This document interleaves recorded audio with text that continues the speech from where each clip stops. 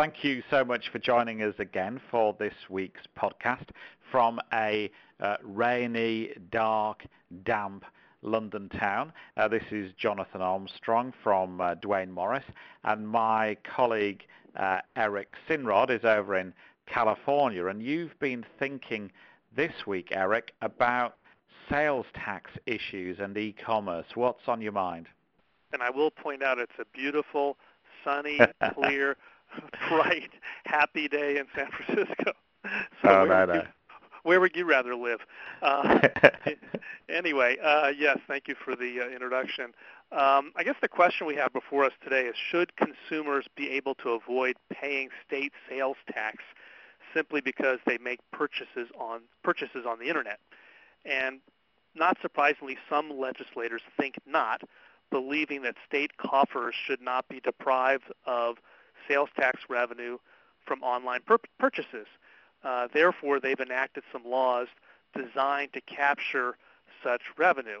A recent law, Jonathan, was passed in the land of Lincoln in Illinois, attempting to tax online purchases, but that was just ruled unconstitutional by the Illinois Supreme Court.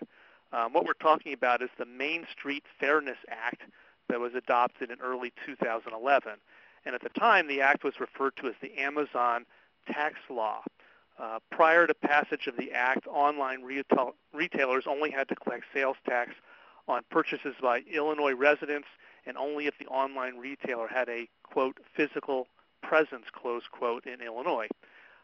Significantly, the act gave fairly broad meaning to what we refer to as physical presence, and it was including affiliate companies. Affiliates, generally speaking, are third-party advertisers for the online stores. Jonathan, by including them within the ambit of the definition of physical presence, the potential sweep of the sales tax on online purchases was greatly expanded, and that was really the point. In response, some Internet retailers ultimately ceased doing business with the affiliates in Illinois, and some Internet sellers actually moved out of the state entirely. Eventually, this led to litigation, as tends to happen here in the United States, and eventually a Cook County Circuit judge ruled that the act ran afoul of our Commerce Clause in the U.S. Constitution, and that it conflicted with the Internet Tax Freedom Act, which is a federal law we have here which bars certain online taxes. But, Jonathan, that was not the end of the story. The case then worked its way up the appellate chain, and in late October of this year, the Illinois Supreme Court affirmed the decision of the Cook County Circuit Judge. This was in contrast to a New York court decision which upheld a similar state tax challenged by Amazon and Overstock.com. So we can see state court decisions going different ways. So where are we? Well, the impact of this decision is not fully known yet.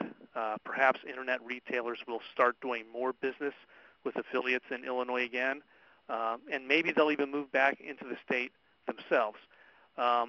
However, this litigation battle certainly may continue and eventually could result in review being sought by the U.S. Supreme Court.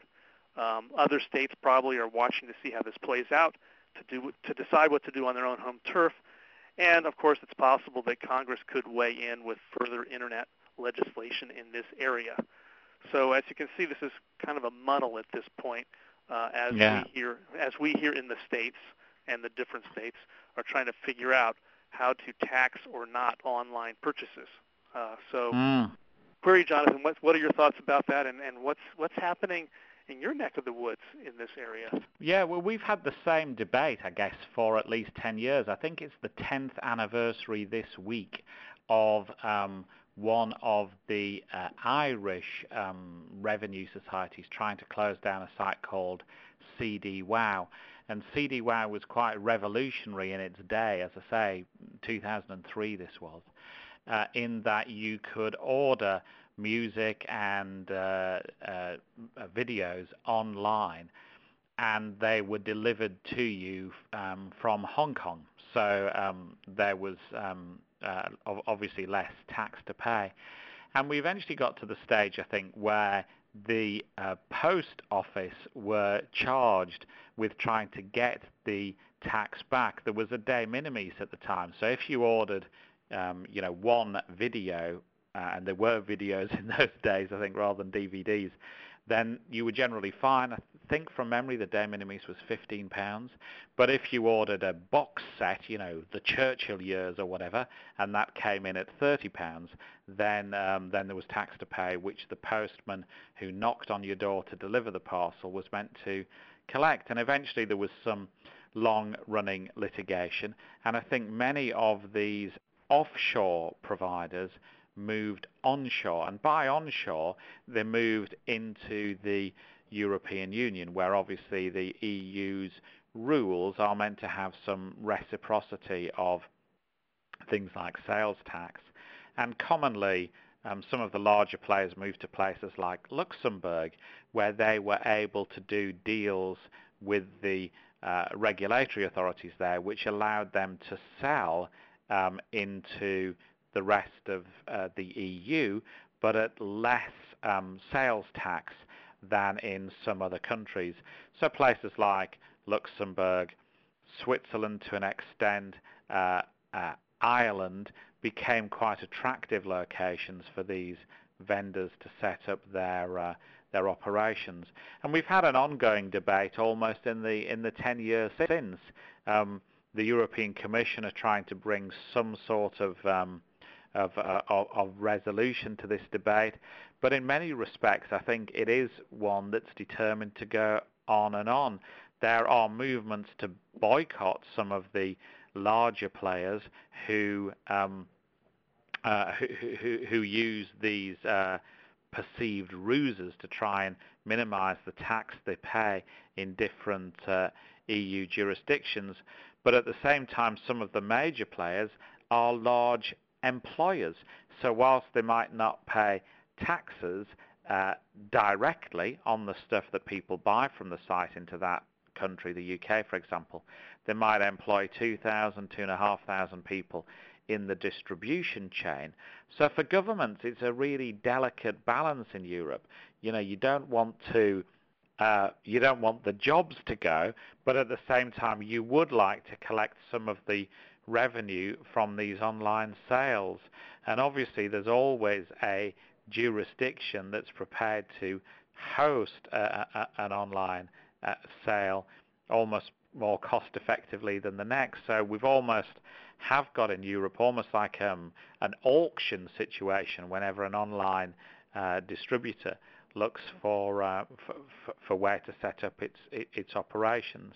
But I think it's a perennial problem, Eric, and I don't see any resolution. I don't see that, just as you say this legislation was struck out as being unconstitutional, I think equally there would be the same arguments in Europe, given the treaty obligations, if one country were to prohibit online sales coming in from another country within the EU.